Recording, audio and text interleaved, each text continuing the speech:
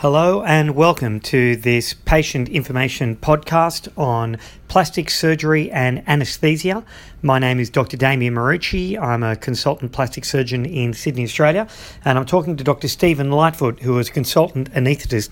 So, Dr. Lightfoot, could you just tell us what is anaesthesia? Certainly, Dr. Marucci. Anaesthesia actually comes from the Greek words that mean without sensation, without feeling, and that is exactly what an anaesthetic is. It's allowing you to have a surgical procedure without feeling the pain associated with that procedure. And what's the difference between general anaesthesia and twilight anaesthesia or sedation? That's a good question. General anaesthesia is a state of unconsciousness that an anaesthetist will induce in the patient. So the anaesthetist will take you into the operating theatre, they'll put in an IV line, which is an intravenous cannula, goes into a vein, usually in the back of your hand, and through that cannula, they'll give you some medication that will cause you to become unconscious. It's a temporary, reversible state of unconsciousness. That's what a general anaesthetic is. While you're in this state of unconsciousness, your anaesthetist will be with you throughout the whole procedure, and they'll be monitoring you very closely. We monitor your heart, your blood pressure, your oxygen levels, and even sometimes we monitor your brain activity to ensure that you are asleep. There is some concern amongst people coming for an anaesthetic that they'll be awake during the anaesthetic, and I just have to assure people that we're very, very careful to make sure people are asleep, and we have ways of monitoring you to make sure that is the case. What is sedation? Well, sedation is like a light anaesthetic, and some people refer to it as twilight anaesthesia. And it's a situation where your anaesthetist will give you a medication through the intravenous strip that will reduce your anxiety and will remove your memory of the procedure that you're having. But generally, you'll still be responsive if the anaesthetist or the surgeon talks to you. So in what situations would you use sedation?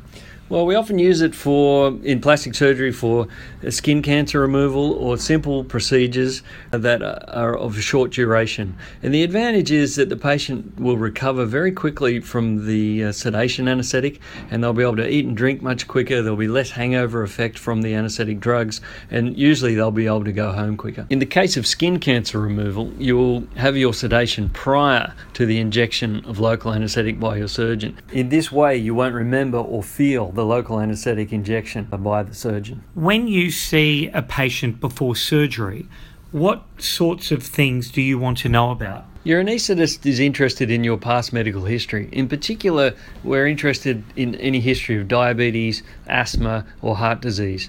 We also want to know about your past experiences with anaesthesia. Have you had any problems with anaesthesia that you're aware of? And with this information, your anaesthetist can tailor the safest and most appropriate anaesthetic for you and for your procedure. Should patients take their regular medications before surgery? The answer is yes and no. It's very important to continue some medications, in particular heart, blood pressure, and anti-reflux medications. In terms of blood thinning medication, you need to discuss this with your surgeon. In some procedures, usually smaller procedures with less chance of bleeding, you'll be able to remain on those blood thinners. In larger operations, which involve the risk of bleeding, you'll probably be asked to stop them. In terms of diabetes, again, things are a little bit more complicated. Your anaesthetist will have a discussion with you about what is best in your particular situation.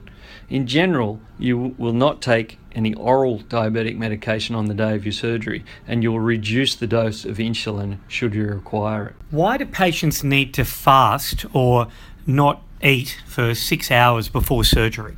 This is an extremely important part of having an anaesthetic because we want you to have an empty stomach. Any food or fluid in the stomach during an anaesthetic can be regurgitated and possibly cause a serious pneumonia. Now, having said that, you can have clear fluids up to about 4 hours before an anaesthetic, and clear fluids are things such as water or clear apple juice. The other important thing to remember is you can still take your medications even if you're fasting. You can have them just with a small sip of water before you come into the hospital, and that won't be a problem. What can be done to prevent nausea and vomiting after an anaesthetic? Well, yes, this is a common problem after an anaesthetic. We estimate that about a third of people will have some nausea or some feeling of sickness after an anaesthetic. There are a number of ways for your anaesthetist to deal with this. There are special medications we can give you during the anaesthetic which aim to stop any nausea or sickness after an anaesthetic, and there are certain medications that we will avoid in patients who we think are going to feel sick after an anaesthetic. And certainly when you're in the recovery room, when you wake up, the nurses will be checking with you to see how you're feeling, and they will treat any nausea that you have or any feeling of sickness that you have with medication through the drip. Is it normal to be nervous before an anaesthetic? A lot of people come into a hospital feeling very anxious about what's about to happen. It's a totally normal feeling. Your anaesthetist will be able to put you at ease by having a detailed discussion about your fears and anxieties. So, what are the main risks of having an anaesthetic? Look, the first thing to note is that anaesthesia for most plastic surgery procedures is very routine and very safe.